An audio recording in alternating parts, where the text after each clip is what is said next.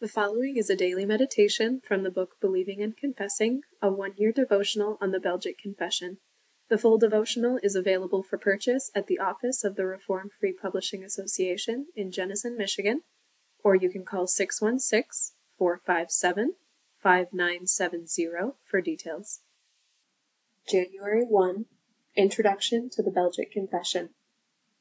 The Belgic Confession is one of the four best-known Reformation-inspired confessions: the Belgic Confession, the Heidelberg Catechism, the Canons of Dordrecht, and the Westminster Confession of Faith. It is part of the creedal basis for Reformed churches around the world. The Belgic Confession was written by an itinerant preacher named Guido de Brès. He left Roman Catholicism and preached the truths of the Reformation with great courage in the lowlands, comprised of what is now Holland, Belgium, and Luxembourg. The date of the confession is 1561, a date that places this confession as the first of the four mentioned above. The occasion for the confession was the bitter persecution of Protestants in the lowlands by the cruel Roman Catholic Church. The Spaniards especially, under whose rule the people in the lowlands lived, were the agents of persecution. The excuse for persecution was that the Protestants were rebels in the kingdom and enemies of the authority of their rulers. The confession was written to prove this charge to be false. The Protestants were no rebels guilty of treason, but were lowly people of God who would obey their rulers in all things, except what was contrary to the will of God revealed in the Scriptures.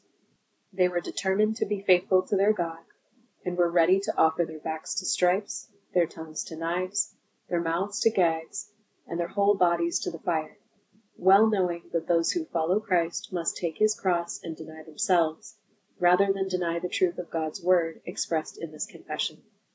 The confession breathes the spirit of martyrdom. Guido de Brès wrote the confession to show that those who opposed the doctrines of the Roman Catholic Church were not guilty of treason, but were only being faithful to Scripture, and therefore their persecution was unjust. In 1562, a copy was sent to the Spanish king with the hope and prayer that persecution would be eased, but King Philip II paid no attention to the plea. Guido de Brès himself was a martyr. He was publicly hanged when he was 47 years old. The confession treats the truths of Scripture systematically, following the order in the 6 loci of dogmatics: theology, anthropology, Christology, soteriology, ecclesiology, eschatology. It is a living testimony of the power of faith in the lives of the people of God, and a living record of the truth for which they died. May that same courage of faith be ours.